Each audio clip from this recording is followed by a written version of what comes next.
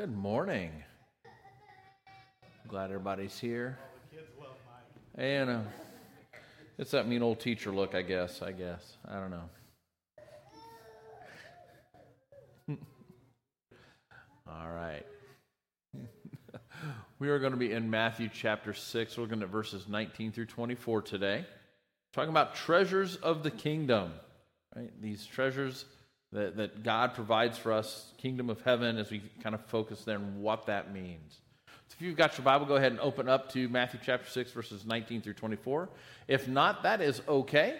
It's on the screen, and you can follow along there as well. Let's hear the word of the Lord.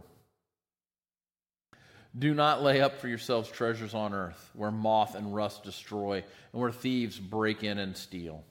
But lay up for yourselves treasures in heaven, where neither moth nor rust destroys, and where thieves do not break in and steal. For where your treasure is, there your heart will also be. The eye of the lamp is the body. Sorry, let me read that again. The eye is the lamp of the body. So if your eye is healthy, your whole body will be full of light. But if your eye is bad, your whole body will be full of darkness. Then the light in you is darkness. How great is the darkness? No one can serve two masters, for either he will hate one and love the other, or he will be devoted to one and despise the other. You cannot serve God and money. Let's go to the Lord in prayer. Father, we just thank you again so much for the time that you've given to us today to gather, to worship you continually as we seek to hear your word and then respond to it. Father, I pray that in this time of worship, through the response and hearing of your word, that you would continue to speak to our hearts, you would draw us close to you, you would convict us, you would challenge us, you would show us through your word what is right. Father, I ask you would put me aside and let this be a time that would glorify and honor you and you alone. And it's in Jesus' name I pray. Amen.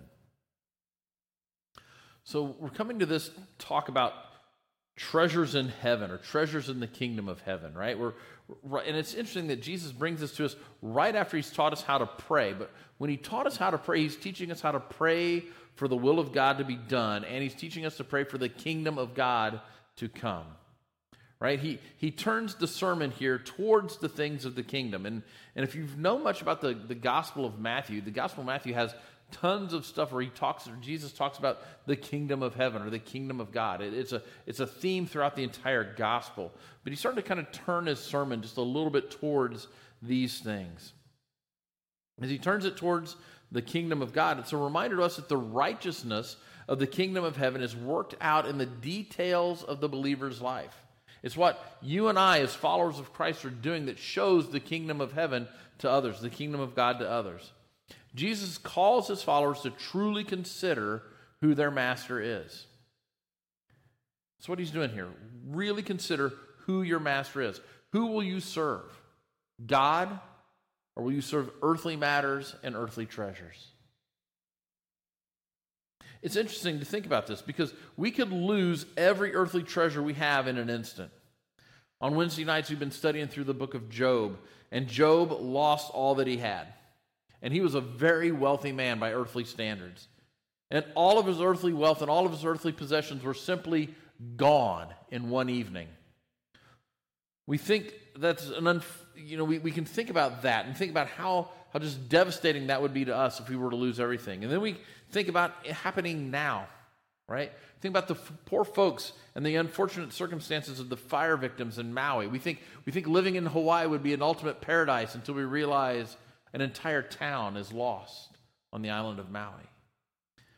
300, I believe I heard recently, 300 confirmed dead in that fire, or is my number too high?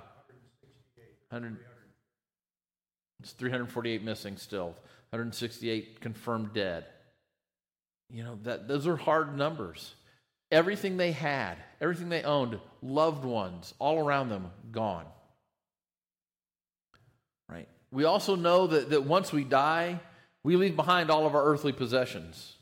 You know, I preach a lot of funerals, and there's always kind of a weird humor amongst preachers who do a lot of funerals and funeral home directors. And one of the jokes that we kind of pass around one another is, well, you never see a U-Haul attached to the hearse. right? Nobody's taking anything with them.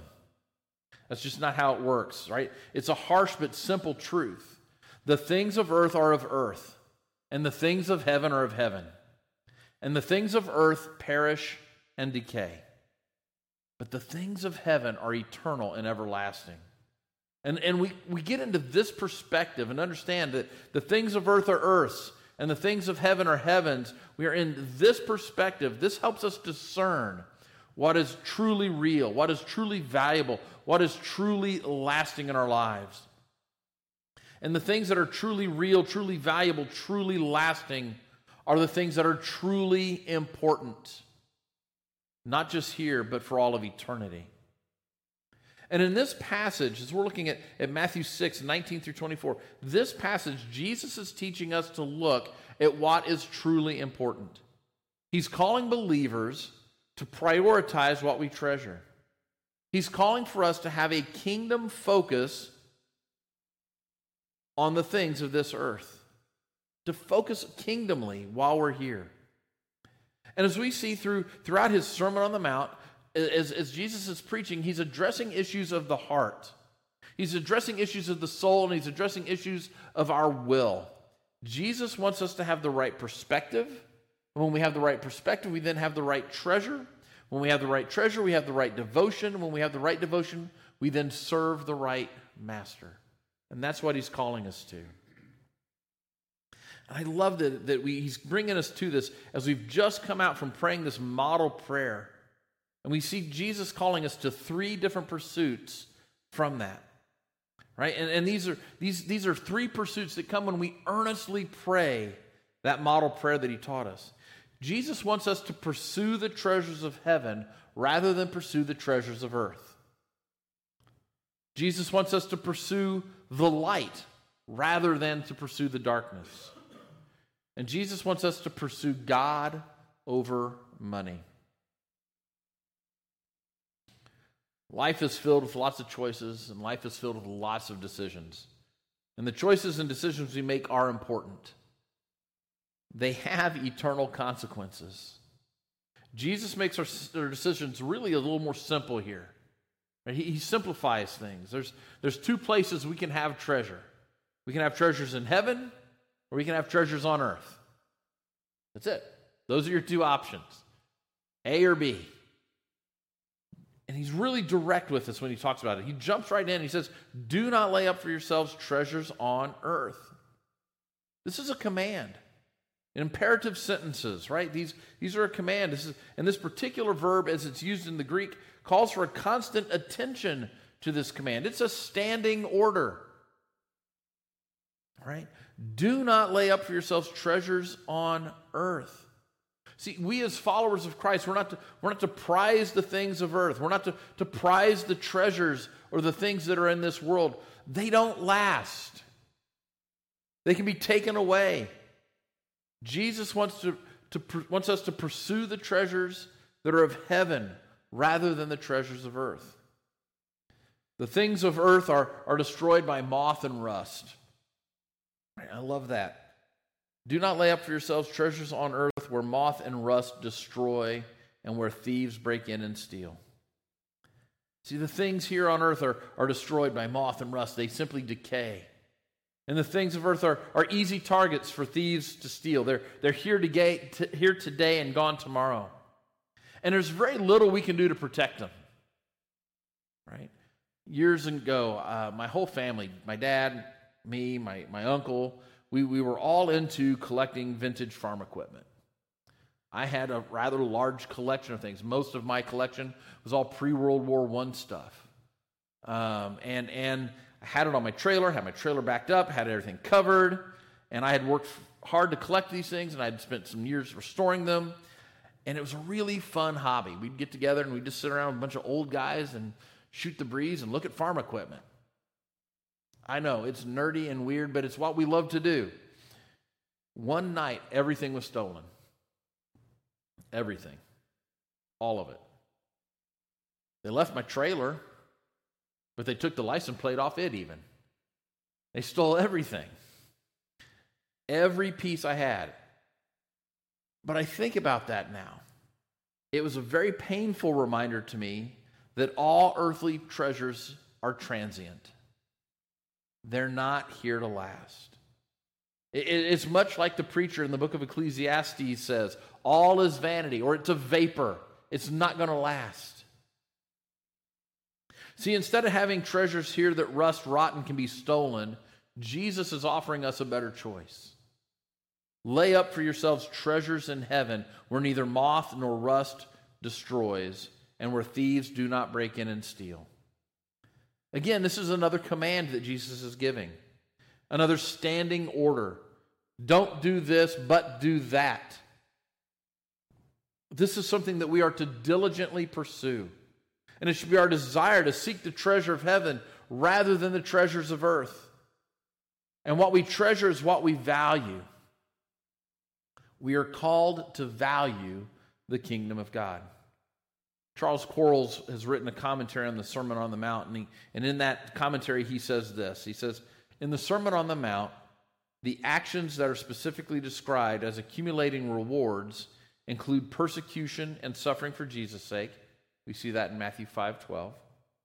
Loving one's enemies, Matthew 5:46.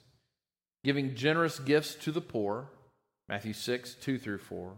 Fervent and sincere prayer, Matthew 6:5-6. Humble fasting, chapter 6, verses 16-18.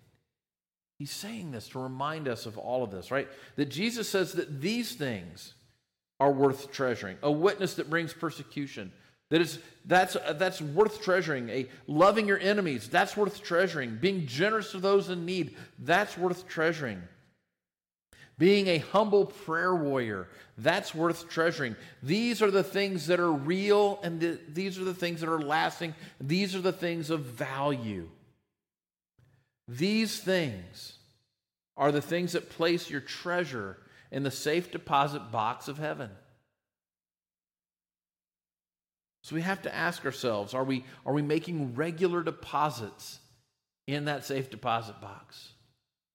Are we taking time to be generous to those in need, to love our enemies, to be humble prayer warriors, to have a witness that might bring about persecution for His name's sake?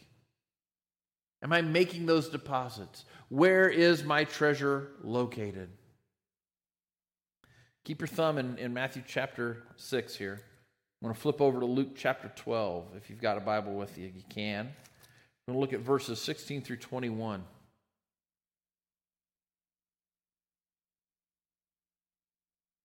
In verses 16-21 of Luke chapter 12, he says, and he told them a parable, saying, the land of a rich man produced plentifully.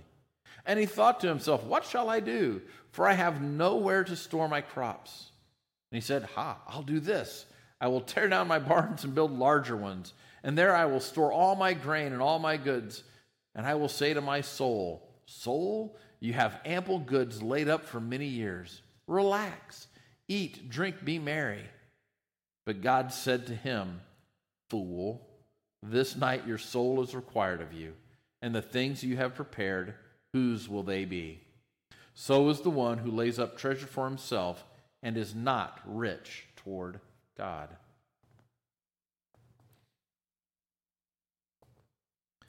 In this parable, Jesus gives us this commentary on what we see in Matthew chapter 6, verses 19-21. And it helps us make this connection between what's happening in verses 19 and 20 and in verse 21, where in verse 21, Jesus says, for where your treasure is, there your heart will also be. See, the man in the parable stored up treasure here on earth. And because he stored up treasure here on earth, he was poor toward God. And because he was poor toward God, he was poor toward heaven. This still applies to us today. There's no difference between us and that farmer building bigger barns. Nothing there. But why does it still apply to us? Well, Jesus says, for where your treasure is, there your heart also will be. The heart throughout Scripture refers to the center of one's being. It's the seat of a person's emotions. It's the seat of all their reasoning. It's the seat of their will. And a core tenet of our faith in Christ is that our heart should belong to God and to God alone. God created us. God has redeemed us. God has purchased us with the blood of Jesus Christ. And to love anything more than Jesus, to treasure anything more than Jesus, is an act of cheating on God. That's why he refers to us often in Old Testament Scripture as an adulterous generation, as they treasured things above the Lord their God who created them, redeemed them, and saved them.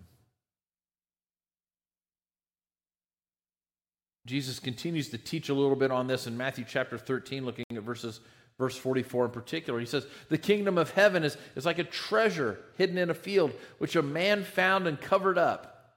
Then in his joy, he goes and sells all that he has and buys that field. I've walked a lot of fields. Always thought it was cool if I found a button. I never found a good treasure. But this man finds a great treasure. A great treasure, because that treasure that he finds, that treasure is Jesus. Jesus is worth more than anything the world has to offer us. What you treasure shows what is in your heart. And I pray it for myself and I pray it for you, that you treasure Jesus in your heart, that you value him above all else. And Jesus continues, the eye is the lamp of the body, so that if your eye is healthy, your whole body will be full of light. But if your eye is bad, your whole body will be full of darkness. If then the light in you is darkness, how great is the darkness? So the eye in this ancient Near Eastern context is very similar to the heart. Right? Our eyes and our hearts are these places that it points to the quality of a person's inner life. Who are they when no one's watching? A healthy eye suggests clear vision. Clear vision is in this instance a clear loyalty and a devotion to God. A bad eye implies some sort of impaired or cloudy vision, maybe double vision. Right? It's some sort of moral corruption and a devotion to earthly things rather than to God. And there's always this conflict between light and darkness. That's a conflict that we see kind of painted throughout Scripture, Old Testament, New Testament. Light versus dark, right? Light being the good and the holy, dark being the evil of the world. Jesus is bringing up this conflict between light and darkness in this passage again. It's a theme, like I said, throughout all of Scripture. Light is good, darkness is evil. Jesus is calling us to pursue the light, to seek out that which is good rather than to pursue the darkness, that which is evil. The individual here who has a healthy eye has a very single devotion. They're focused. That devotion is on God.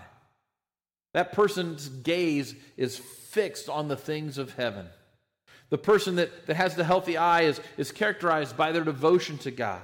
That person understands the value and the truth of Scripture. That person that has the healthy eye knows the things that are really true, that are truly real, that are truly valuable, that are truly lasting, and the things that are truly important in their life. That person values the kingdom of heaven more than earthly things. This person has sights on one treasure. This person has sights on one kingdom. This person has sights on one master. He or she is not going to be distracted by the things of this world. In verse 23, though, we see how Jesus describes how that unhealthy eye affects the whole body. But if your eye is bad, your whole body will be full of darkness. If then the light in you is darkness, how great is the darkness?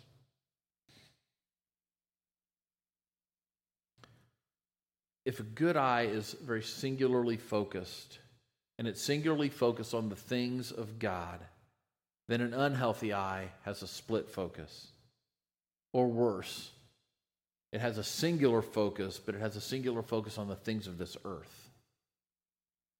See, as followers of Christ, those of us who love and follow Jesus, we are called to be on guard against this. See, the world is filled with the things that want to lead us away from our devotion to God. This is why we sang that hymn, "This world has nothing for me, yet this world has everything. All that I could ever want and desire, but nothing that I need."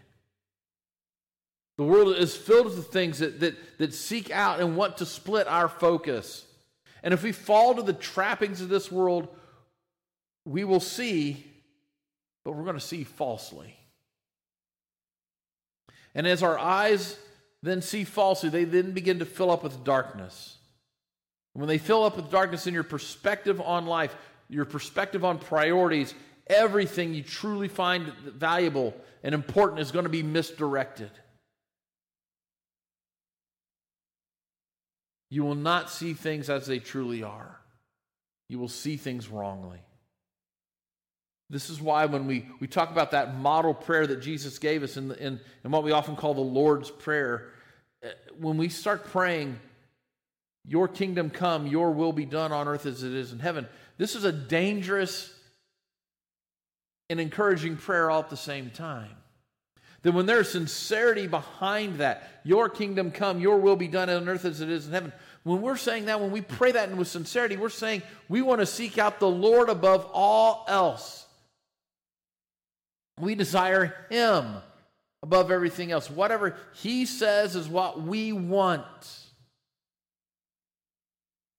And when we seek out the Lord above all else, we're able to then guard ourselves against the self-deception that's all around us in this world. We're able to easily see that the things of this world come and go. And we're able to pursue light rather than darkness. This is tough. This is a challenge because it does. The world offers us all sorts of things that look really good. There's lots of shiny new ribbons out there on lots of things. Right? We were discussing kind of this concept this morning in small group, and I said, I've always said to myself that if the Lord were to bless me with a ridiculous amount of money, that I would do all these things, and I could list off 8 or 10 things. I'd pay off all the mortgages for my family. I would donate so much to missions. I would give here to there. All these things I would do, and then I'm saying to myself, I'm lying to myself. And I know I have to be lying to myself about those things that I would do with that money because the Lord's not blessed me with that money. So I'm a liar about these things. I wouldn't do it. I would wind up serving that money rather than serving the God who blessed me with it. That's why it's not here for me. Because I have prayed, deliver me from temptation and deliver me from evil. He's keeping me there. When we pray that Lord's Prayer that Jesus is leading up to here, and we talk about those treasures and we talk about God's kingdom, this is the heart we're going to have. We're going to want to have things in heaven rather than things here on earth. We're going to want to lay that up. And we're going to want to serve our God and Him alone.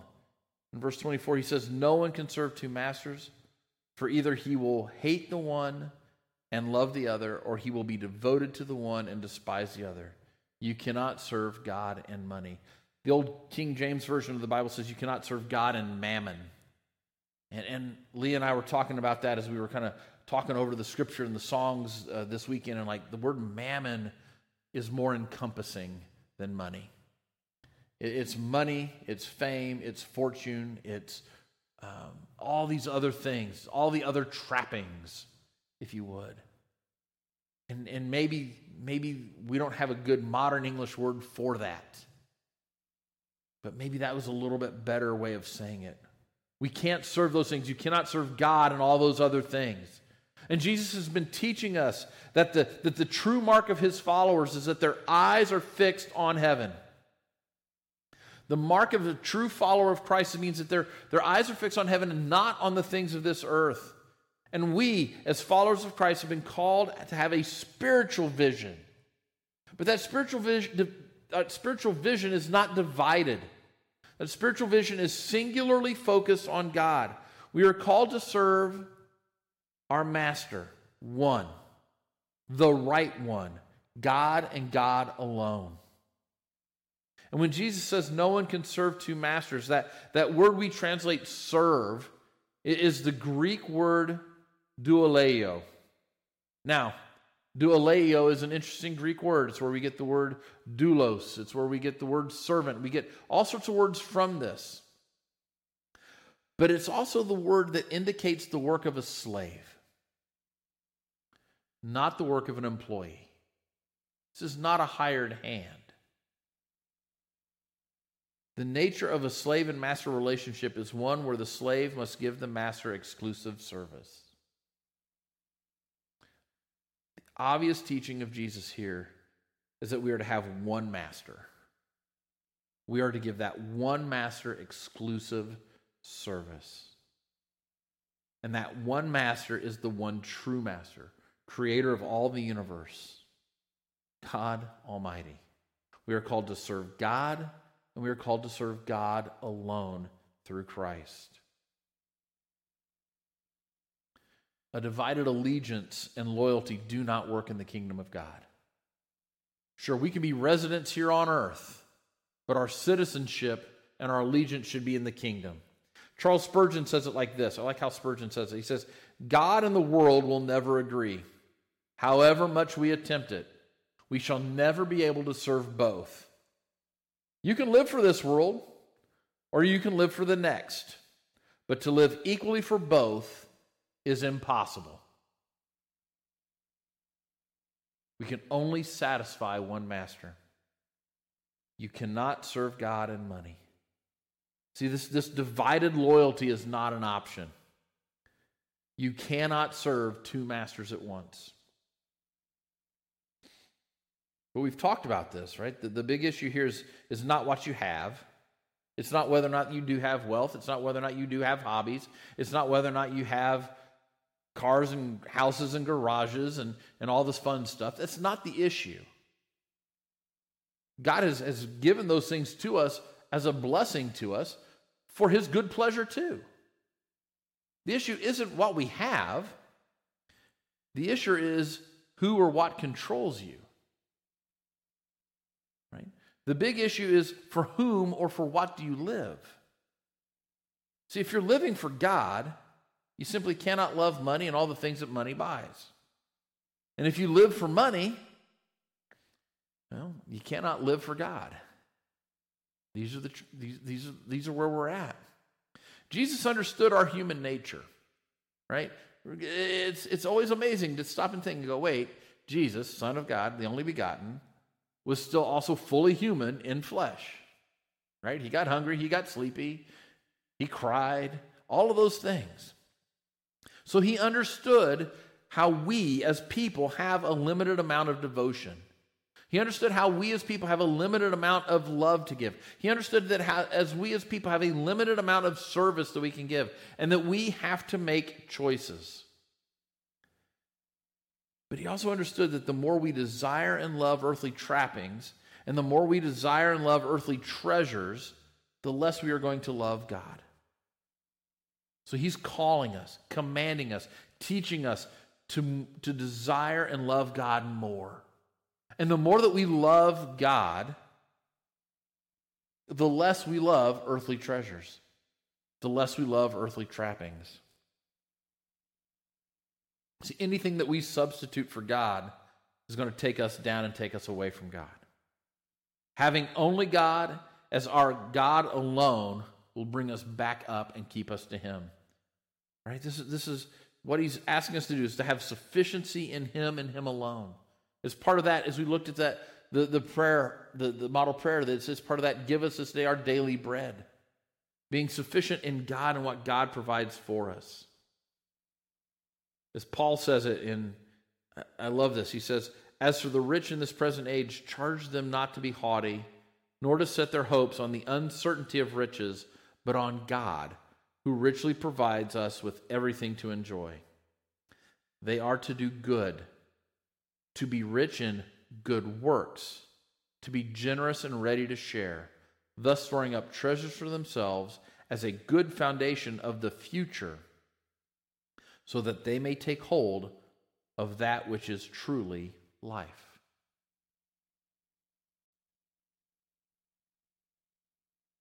as I think about this, I think, wow, that's it. He's not saying don't be rich. He's saying if you are, focus on God.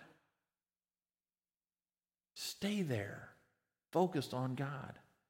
Have anything that you have, any possession you have, focus it on God. When I look at this,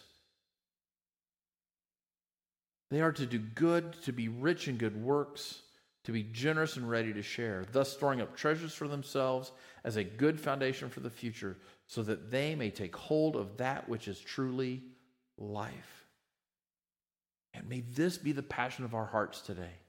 May this be the passion of our hearts forevermore, that we are rich in good works, that we are generous and ready to share for the glory of our Lord. But I'm reminded that all of these things sound good as long as I know Christ. And these things work as long as I know Christ. But if I don't know Jesus, if I'm not his, then this is platitudes, and it doesn't work. Right? What I have to be, before I can do any of these things, I have to recognize where I'm at in relationship to a holy and just God. I have to know that I am a rebel who has been rebelling against God since my birth. But here's the beautiful thing. I have a God who loves me enough that he turns rebels into saints. Because he looked at my situation and he saw how desperate it was, how I needed rescued. And he said, I will provide for you a way to be rescued. I will sacrifice what you cannot sacrifice. I will give what you cannot give. I will do it through my only begotten Son, Jesus Christ. And the work that he does on the cross pays the debt that you owe for your sin that you could never really repay. That's who my God is. And all I have to do is hear him call me and say, God, I am low and I am a sinner and I need you to rescue me. Rescue me so that I may be kingdom focused. Rescue me for your glory and for your sake. Rescue me so that I may pursue the treasures of heaven rather than the treasures of earth. See, if we truly desire that, we have to be rescued to do it. And if we desire the truth and a true life, we're going to pursue the treasures of heaven rather than the treasures of earth. And we're going to do it through the power of Christ in our lives. And if we desire true life, we're going to pursue that. We're going to pursue the light rather than the darkness. And we have to do it through the power of Christ in our lives. And if we desire true life, we will pursue God over money. And we have to do that through the power of Christ in our lives. And if we are really seeking true life in the Lord, we do it through the power of Christ in our lives. And when we do it, we will not settle for being rich here on earth. We will choose to be rich toward God, rich in heaven, and rich toward God, meaning we have blessings eternally. Would you pray with me? Father, we just thank you so much. We thank you for this time we've had to be in your word. We thank you that you speak to us so plainly sometimes. Father, we thank you that you have taken us from being rebels, those who know you and walk with you. You've taken us from being rebels and you're making us saints. Father, we thank you for that. I thank you that the death, burial, and resurrection of Jesus Christ paid the sin debt that I owe. And I thank you that through repentance to him, I can come before you and I can be adopted into your family, a joint heir with Jesus Christ into these heavenly treasures. Father, I pray that if anybody's listening through our simulcast, anyone here has not made that connection to Jesus, has not made that relationship yet. They're hearing that call. That Father, I pray that you would just continue to work in their lives, that you would pull them out, that they would come to Jesus today. Father, as we get ready to enter into our time of call to action and an invitation, I pray that you would have us consider, who do we genuinely serve? Are we serving you, our one true master? Are we serving earthly matters and earthly treasures? Father, I pray that as we consider these things, you would speak to our hearts through your word. You would challenge us. You would convict us. You would draw us close to you. Father, let us glorify you in all that we do. It's in Jesus' name I pray.